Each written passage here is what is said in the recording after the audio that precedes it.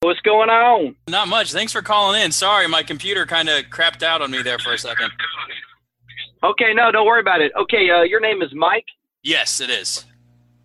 Okay, Mike, before we go any further, I am driving down the road, and I am going through my Bluetooth in my car. So the first question is, does it sound good? Yeah, you sound fine. Okay, because I could switch to holding my phone by my ear. It's not the end of the world. I would rather not, but my main thing is I want it to sound good. So if I need to do that, you tell me. Okay, no, it's a little bit of a rainy night out there. I'd say you're better off with the Bluetooth. Awesome. Well, great. If that changes at any point, just let me know. In fact, if you want to make fun of it during the podcast or laugh about it, whatever works for you, brother. Well, yeah, no, I appreciate that. And thank you for calling in, Skin. I really appreciate it. For sure, man. So one thing before we get going, I wanted to give you a little bit of background on what I've been doing since initially started towards the end of 2016. I'm just a huge NBA fan, huge Mavs fan, born and raised in Dallas, and I created an Instagram account called Forgotten Maverick, and I thought it would be funny to post pictures of some like lesser known Mavs or guys that were only here a short amount of time, and got a little bit of a following. Not much. I have a few hundred followers maybe, but some of those guys were are former Mavs that follow me, and they started commenting on the Instagram pictures, thinking that it was really funny and telling me guys to post or asking me to post them pictures of them, and I thought that was hilarious. So eventually I kind of just started having some friendly interactions with guys like Mo Ager, Marquise Daniels, Josh Howard, and just because they were following the account, and I asked if I could talk to them, and they said yeah, and so I've done maybe 20-something episodes now of just talking to Mavericks from the past, and it's been a lot of fun. This is awesome, and I'm a little embarrassed that I'm just sort of now getting hip to your scene, man. Someone tied me into a tweet or something a week ago. I was not aware you were doing this, but I think it's flipping awesome. Like, I love that you're doing this. It's really, really cool. Thanks. I really appreciate that. Yeah, I had a Follow on maybe like a month ago. And that was a good time. And I had Chuck Cooperstein on also, because sometimes, like, I'm waiting for former players to get back to me, but I still want to talk to people that I think would be cool to talk to, which is why I reached out to you. And I also talked to Lee Ellis from the Starters, and that was a great conversation. I really enjoyed that. You talked to the world's biggest Rolando Blackman fan. Yeah, that's why I reached out to him, because I knew the Mavs played a big role in his early NBA fandom. So we talked for like 45 minutes. It was a really fun conversation. Cool. That's great, man. Yeah, I'm happy and honored to be involved. Thanks. So yeah, if it's cool with you if we get started? Yeah, kick ass. Let's go. Awesome. So one of the first things that I wanted to ask you is, you're a Dallas native, right? Correct. Richardson, Texas, baby, the glorious suburb of the North. My wife and I bought a house in Richardson about a year ago, so I'm talking to you from Richardson right now. All right, let's play the what intersection are you near, so I can get a better feel for it. Let's see, Beltline and Mimosa. Okay, so you are near Richardson High School. You are on the west side of 75. Correct. And that's a glorious area. My dad was a basketball coach at Richardson High School in the late 60s, and one of his players was Pat Kalishaw, whose younger brother Tim went on to be a big-time sports writer, cover the Mavericks, and now is regularly featured on ESPN's Around the Horn.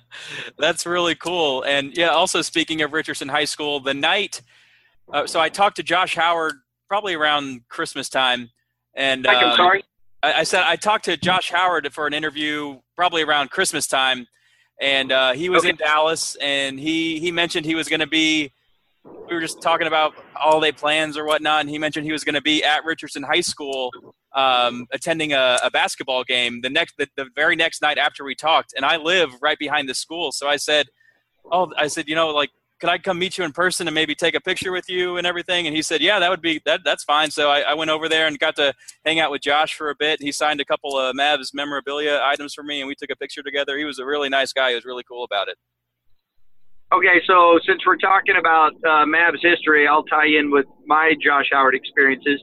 When he was a rookie, me and Ben Rogers were doing the Mavericks postgame show on the ticket, and we were some of the first media people that he met, and we formed a pretty close relationship with him and kept in touch with him. And I'll hear from him like once every year, 18 months or something like that. Mm-hmm. But he went through sort of a tumultuous time here at the end of his Maverick run. Mm-hmm. But I think he was always comfortable with me and Ben, and always knew that we would look out for him. And we have a real kind of soft spot in our heart for Josh Howard. I really, really love the guy. I think he's an awesome, awesome guy. I do too. And I mean, obviously that was really my only main interactions with him was towards the end of, or I guess sometime in December. But, just based on what I remember from the end of his tenure here, I got the impression that he has matured a lot, and he just seems like a really good, down-to-earth dude now.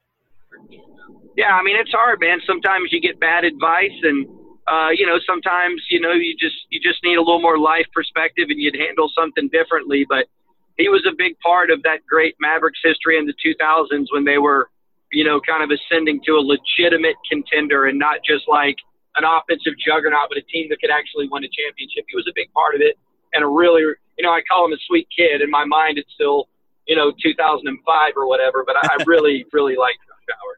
Yeah, I do as well. So growing up in the glorious suburb of Richardson, what were some of your early Mavs memories, or how did you become a fan of the team?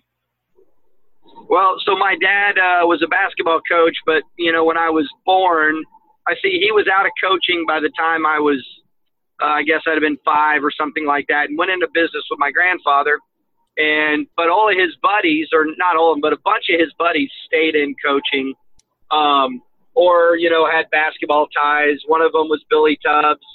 One was Jim Heller, that was the coach at Baylor. One of his good friends, John Underwood, is now the assistant basketball commissioner for the Big 12. Mm-hmm. And, those guys from that era, they all know each other and stay together and things. And so I grew up around basketball. I grew up at basketball camps. I coached at basketball camps and all these sorts of things. And when the Mavericks were in their second year of existence, my dad was doing a little bit better financially because he got out of coaching, and he got season tickets. And so a big part of my childhood from the age of 11 on was he and I going to virtually every Mavericks home game. That included, we went to the Moody Madness game where only 9,000 people were there. That's awesome. We were sitting 3 rows from the top, but there was no bad seats in Moody, so it didn't matter. I was there when Harp had his moment dribbling out the clock against the Lakers. Yeah. We were section 116, row J, seats 7 and 8. And that's a big part of my childhood, was growing up with the Mavs. And so, like, if you start talking about forgotten Mavs, I think a lot of people start talking about the Mavs of the 90s. But for me, I always think of the Mavs of the 80s because that's my childhood, and those were some really, really fun teams. Absolutely, and I think I'm going to be talking to Scott Lloyd pretty soon, actually. Scott Lloyd actually broadcast the Moody Madness game, I believe. I think it was him and Alan Stone that were calling that game. I could be wrong on that. I'm pretty sure Scott Lloyd called that game. Oh, very cool. Yeah, I have. I became a Mavs fan probably by the time I was about 9 years old. So around 95 is when I really got into it. So, I missed out on all the 80s and all that. But I've become interested in learning more about the Mavs 80s teams and guys since I've been doing this. So I've actually I'm going to talk to Scott soon. I talked to a guy from the first-year team in Stan Petkovic, who was only there for that first season in the team's existence. Right. I talked to Charlie Sitton and Uwe Blab. Oh, yeah. Okay, so here's a little Charlie Sitton for you. Charlie Sitton was on the cover of wait, where'd he go? Oregon? Oregon State. He was Oregon State. Yeah. And he was on the cover trying to defend a shot in the NCAA tournament as Kansas State's Rolando Blackman was shooting a jumper over him. That's a cover of a Sports Illustrated, and that probably would have been in spring of 1981, I believe.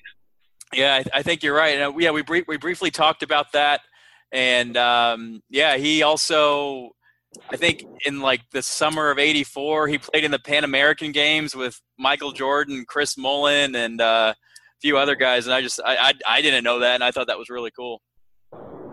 Yeah, he was a second-round pick of the Mavs, right? Yep, and he only played in the NBA one season, but he was a really nice guy. One of my favorites. Did Uwe Blab tell you about flipping off Bobby Knight?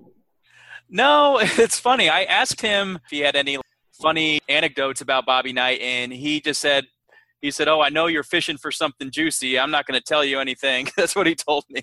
Okay. So, you know, what happens, Mike, is you get old like me and your brain starts turning to mush. And so I start having, like, you know, we start talking about this. I get these flood of things that pop back into my mind. I don't remember the context, but there was a real famous picture of Uwe Blab flipping off Bobby Knight when he was at Indiana.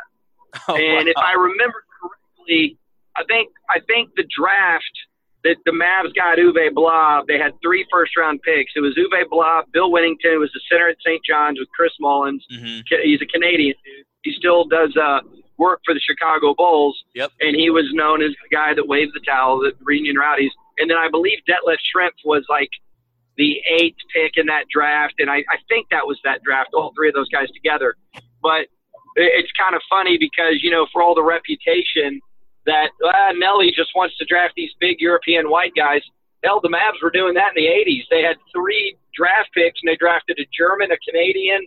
In fact, they drafted 2 Germans and a Canadian, all in the same draft back in whatever that was, 85 or whenever that was. But, yeah, Uwe Blab, that was a different era. You know, you had to get you a big back-to-the-basket center that clogged things up. Everybody needed one. Yeah, we talked a little bit about that too, and that was a cool conversation. And I've had so those are some of the guys I've talked to from the 80s, and I've talked to a lot of guys mainly from I guess when I initially started from like the mid 90s and on, just because those were the ones I was watching every night. But yeah, I mean, one of the favorite conversations I had was with Eric Strickland. That was I really enjoyed that, and he was one of my favorite guys back then. He's a great dude. I do know Eric a little bit. Me and Ben kind of ran in some circles where we sort of knew him. For a while, Ben was really good friends with Tony Dumas. I knew Tony pretty well and hung out with him a little bit. We weren't working in media yet. But in the middle of all that 3J's controversy, me and Ben were hanging out with Jamal Mashburn and Tony Dumas and Donald Hodge and all those guys. And we actually have a rap video from when we were in a rap group back in the 90s. And Mashburn and Donald Hodge are in the video with us. Oh man, I never knew that. That's hilarious. That's really funny. You had no idea I was going to be talking about that kind of crap on here. Yeah, that's hilarious. Yeah, it's been a fun process talking to these guys, and I'm excited to talk to you.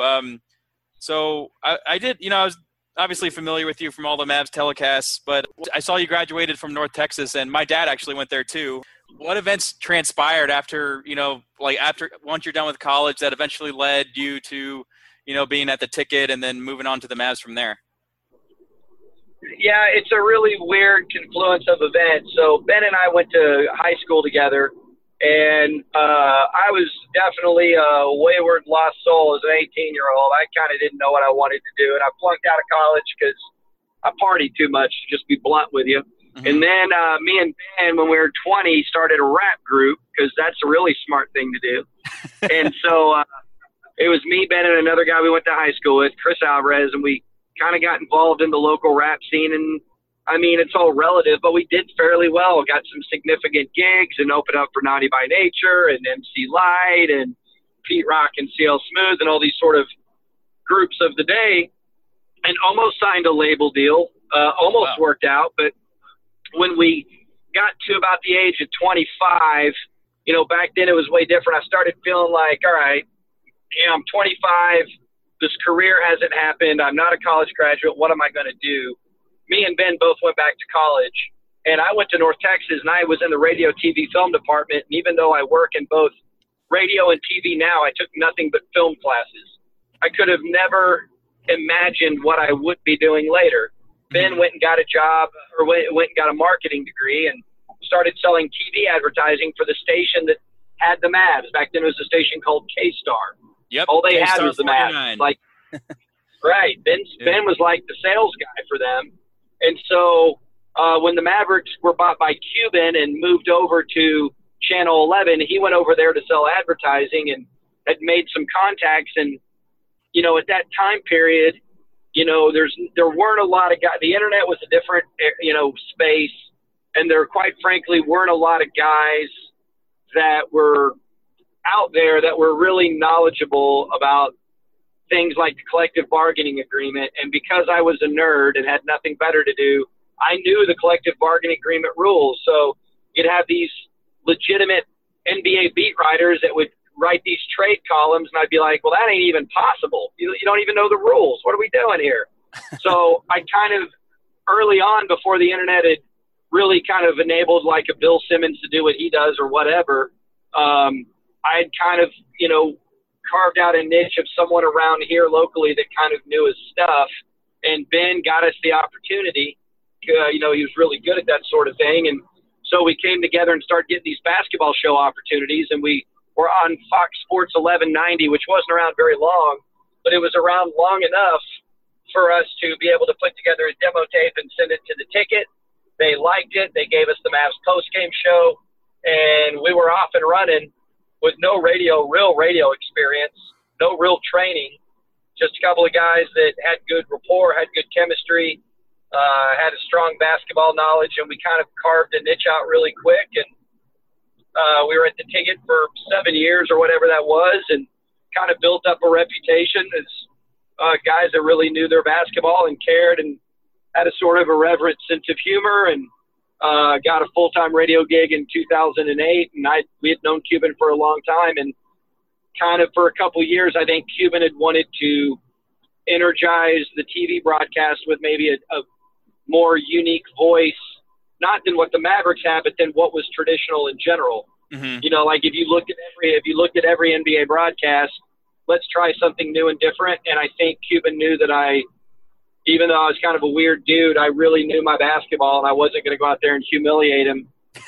with not knowing what I was talking about, but I could still try to, do something different and kind of weird. And, I was friends with Followell. I'd known Bob for a long time, so they added me in January of 2009, and I've been on ever since.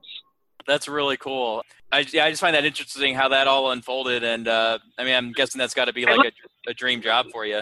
It's a dream come true. And let me tell you something, Mike. I gave you, even though it was long-winded, I gave you like a 7-minute answer to what's really a 90-minute answer.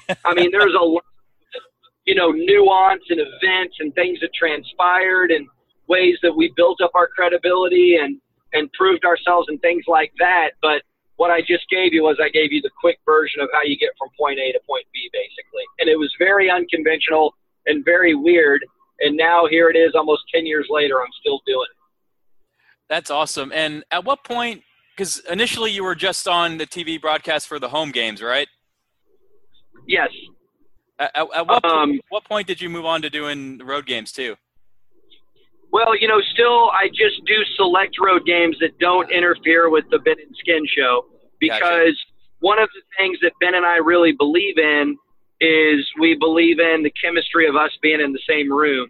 And so if I went on all the road trips, I'd be gone all the time, and it would torpedo our radio show. And that's really not fair to Ben. It's not fair to me. It's not fair to our radio station. They're very nice to let me leave at 5:40 on game days to go do it. But if there's a game in San Antonio on a Saturday night, I can easily go do it. Or I went and did a Minnesota game this year. On March 13th this year, because the Fox needs me, I'm going to fly to New York to do one game and just use a vacation day from the radio station. I've always now it's worked out really well for me and Ben, because in 2011 we were on ESPN, and that was the flagship station. And me and Ben went to every single game, home and away, for that 2011 playoff run. And that was, probably the greatest 2 months of my professional life. And because of my association with the Mavericks, Ben was able to come along too for every step of the way. And it was a real special thing for he and I. And I think it was sort of the moment where our radio show kind of got its footing a little bit. We'd kind of been trying to break through, and I think us being able to be there for that, and then that being sandwiched by 2 Texas Rangers World Series trips that we were there for every step of the way, really kind of put us on a platform where our radio show could get some footing and we could really make a name for ourselves. So it's been a great thing for me personally. It's been a great thing for our show. It's worked out great for Ben as well. And I always feel appreciated by the Mavericks. Have always made me feel appreciated, and they love Ben a lot too. So it's worked out really great for us.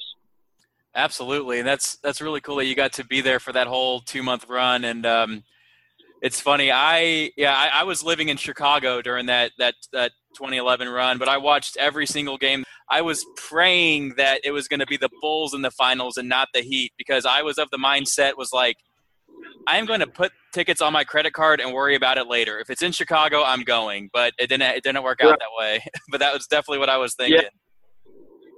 Yeah, no, it was. I think the thing that made it so great, Mike, was that, we all liked the team a lot. But, me personally, when Caron Butler got hurt, kind of let the wind out of my sails a little bit. I mean, I still thought we'd be a good team. I thought we'd be tough to contend with. But I wasn't thinking we were a championship team. I was thinking, man, if we can get to the Western Conference Finals, that'd be awesome. But once the thing started building, once we beat the Lakers, I was 100% certain that we were going to the finals. And quite frankly, when we won Game 2, I thought we were going to win the whole thing. Oh, man, I wish I had been as optimistic. I was very worried after Game 3. I thought at the time, because, you always hear, like, when it's tied 1-1, whoever wins Game 3 wins 80% of the time. It's some high number. I don't know how high it is. But, that's just something that I remember thinking that. I was very nervous after Game 3. There was some sort of, like, spiritual thing going on with that team. And Ben and I owe the Mavericks forever for this. We were staying in the same hotels they were, and we were around them all the time. And you could just sense it. And so, okay, I just want everybody to know that I'm doing this podcast in my car, and there is a car driving the wrong way down the highway towards me. So I am going to get in the left-hand lane and not lose my train of thought about what an incredible year 2011 was. Man, what a weird thing to see on the highway. Okay, so let's get back to 2011. There was a thing that was happening where you just – and the real most incredible moment to me about that whole thing was Corey Brewer at the beginning of the second half of Game 1 against the Lakers. Mm-hmm.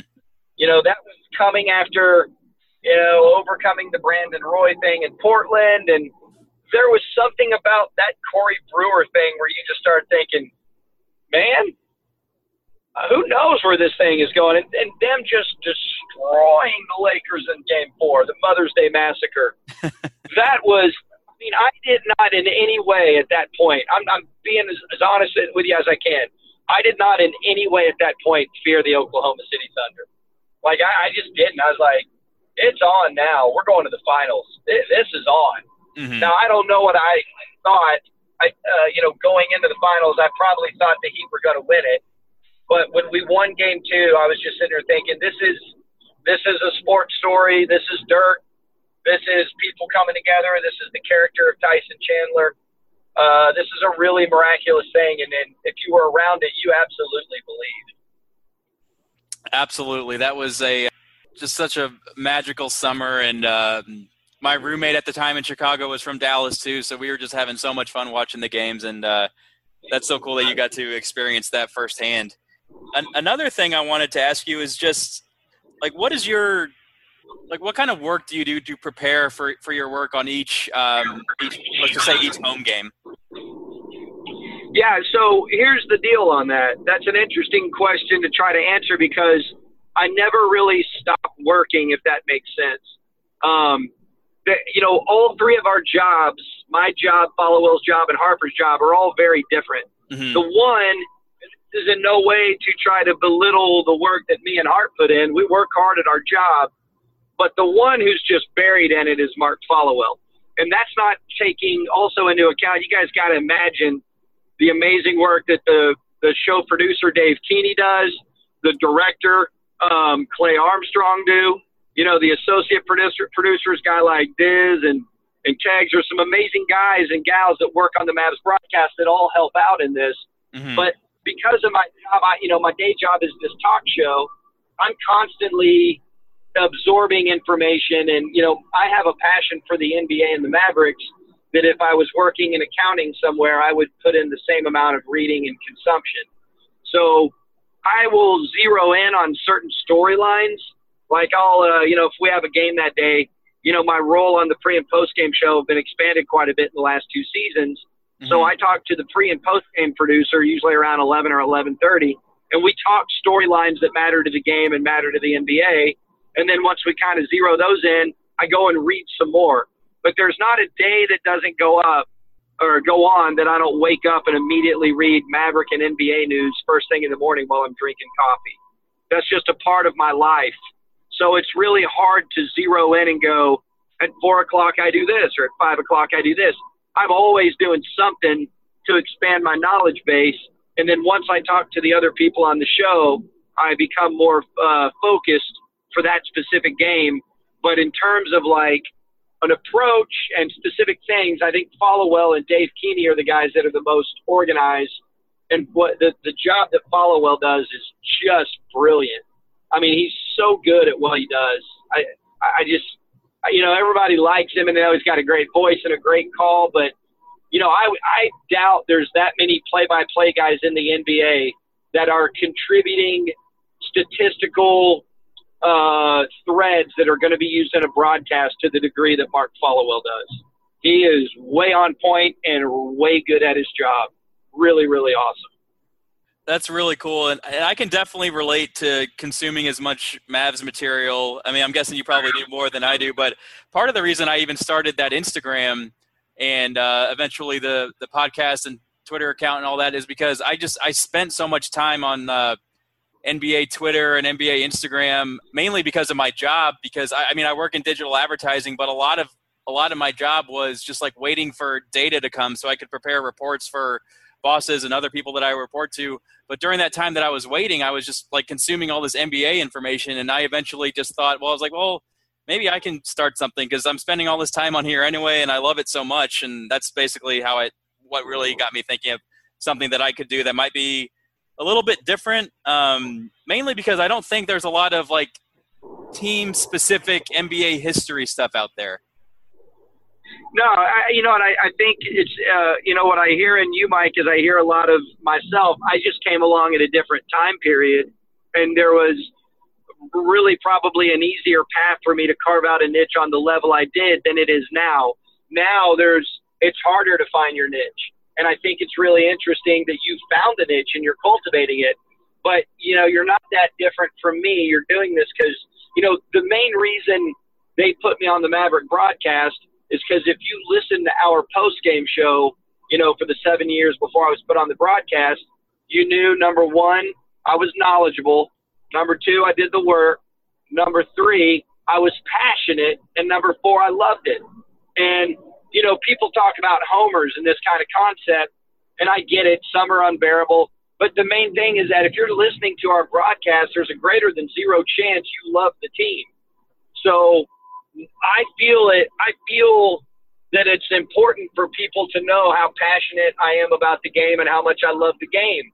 And I feel like that combined with my sort of weird approach or quirky sensibility or unconventional nature or whatever you want to call it, that's what I contribute. And that's why it's important for me to love it and be passionate about it and make sure everyone hears that, because that's what my goal is. That's what they want me to do, and I love being in a position to be able to do it. Yeah, that's really cool. And I mean, you guys do a great job. I watch every game, even in seasons like this one. I'm parked on the couch and I'm watching every game. If I'm not at the stadium for home games, I'm going to the game tomorrow night with a friend of mine. So I'm looking forward to that. That'll be nice. Well, you need to you got my number. Let's not give it out on the podcast, but you need to holler at me while you're there, man. Let's hang out. That would be incredible. I will definitely take you up on that. I'd love the chance to meet you in person. That'd be really nice. Thank you. It's not going to be nearly as cool as checking out a Richardson High School basketball game with Josh Howard. It's not going to rank with that, but I'd certainly love to meet you in person. Thanks. Yeah, I'll definitely hit you up tomorrow. That'd be really nice. So a lot of things that I do on this is I like to, when I'm talking to former players or guys like Mark or Chuck Cooperstein, is I like to quiz them a little bit on little roster trivia from seasons in the Mavs past. Are you down for some of that? I'm down for it, but I'm going to be honest with you. I'm sniffing 47 years old, and I do not have the steel trap brain that Mark Followell and Chuck Cooperstein have, but I will certainly do my best, and God bless you if you put multiple choice in there. It's not multiple choice, but I wanted to see. I like to ask to see how many players a certain individual can name from teams past. So when I'm talking to some former players, I ask them about a season that they were on the team. So right now I'm looking at the roster for the first year the team was at the American Airlines Center. So back in 01-02. There's 20 names on it for guys that played a regular season game, either all 82 or even just one. I wanted to see how many of those 20 names you could name. Okay, I'm going to guess that I can name 5. I'm going to name Dirk Nash and Finley. And I'm trying to – so the years run together to me. Is Nick Van Exel on that team yet? Yeah, he is. Okay, so you got Sean Bradley. Wait, Sean's on that team. Yep. Wait. Yeah, yep. Sean's on that team. You've got Nick Van Exel. So Ray LaFrance is on that team? Correct. Okay. Let me think about this. Is that I don't think Adrian's there yet. Yeah, he was there. 1-02. Adrian's there. Okay. We said, bear with me here. I mean, Buck, is Buck on that team? Buck's on that team, isn't he? Yeah, he is. Yeah. I was actually going to have an interview with him, and then he got hired by Grizzlies, and I think he's got a different set of priorities now. He does, but I will hold his feet to the fire. In fact, he's going to move not too far from me coming soon in the summer, so I will make him come on this podcast. I appreciate that. Okay, so how many do I have? What is that, 8? 8, correct, yeah. Okay. Man, this stuff all runs together to me. I can imagine. I mean, I'm sure I'm forgetting some significant players. Crap. So I'm trying to remember the years in which Leitner was there and Leitner wasn't there. Leitner's not on that team. No, this was he was the year before. Okay.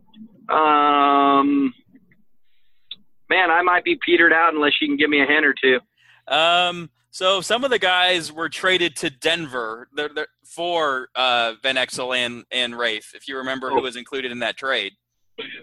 Yeah, so that was expiring contract guys, right? Juwan Howard. Mm-hmm.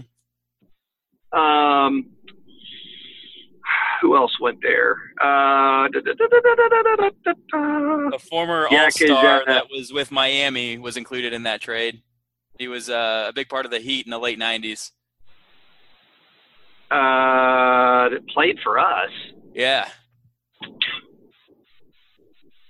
He was a guard. You got me, man. Tim Hardaway. A guard. Tim Hardaway. Crap, I'm sorry. I can't believe I forgot him. Yeah, as you can tell, these years all run together, man. Yeah, that was when Nelly was calling him his son. Boy, Tim Hardaway was very mad when they traded him, too. I remember that. I remember reading that. I don't know any specifics, but that's something I do remember reading that. Yeah, he was very butthurt over that. And his knees were shot by then, though. Mm-hmm. Okay, so Tim Hardaway, Juwan Howard so somewhere in the mix of there is Calvin Booth. He was on that team, right? No, he left after that 2001 playoffs. He went to signed the deal, right? Okay, you're right. He signed the deal. One guy is currently coaching Wake Forest. Danny Manning. Yep. Wait, no. Nope. Yeah, okay, yeah, Danny Manning. Yeah. Yep. Okay. Who else? Let's see. We got Tariq Abdul-Wahad. Oh, God. Yeah. So you know the deal on him. I know he was essentially paid to stay away, right? That was a very contentious situation. Yeah. We got Charlie Bell, who played like 2 games.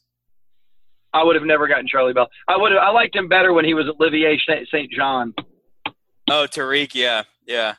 Okay, Charlie Bell. I do remember that now. Yeah. So who else am I forgetting? Evan Eschmeyer. Oh, God, the Northwestern Wonder. I wouldn't have gotten that. We overpaid him. Absolutely, we did. You might be able to hear my musical washing machine in the background. It plays a tune when it's done running. So that was I don't know if you could hear that. That's cool. It was just going pretty loud. Donnell Harvey. Oh, of course, man. He could not shoot outside of 5 feet. Out of Florida, he was one of our first round. Oh, was it Tom Thomas on that team? No, he was the year before. Tom Thomas was the year before. Thomas, okay. Because he was the same draft as Donnell Harvey, right? So he went with I'm blanking on the name of that shooting guard from the West Coast, kind of a pudgy 6'4" guy that never worked out. Okay, who else we got? Coach Avery. Okay, yeah, of course. That makes sense. He was involved in that Denver trade. Yep. And then we got Derek Martin. And I remember the name, but he had a very short stint here during that season. It didn't last very long. Derek Martin? Derek Martin? Okay. Number 15, and spent some time with the Minnesota Timberwolves as well.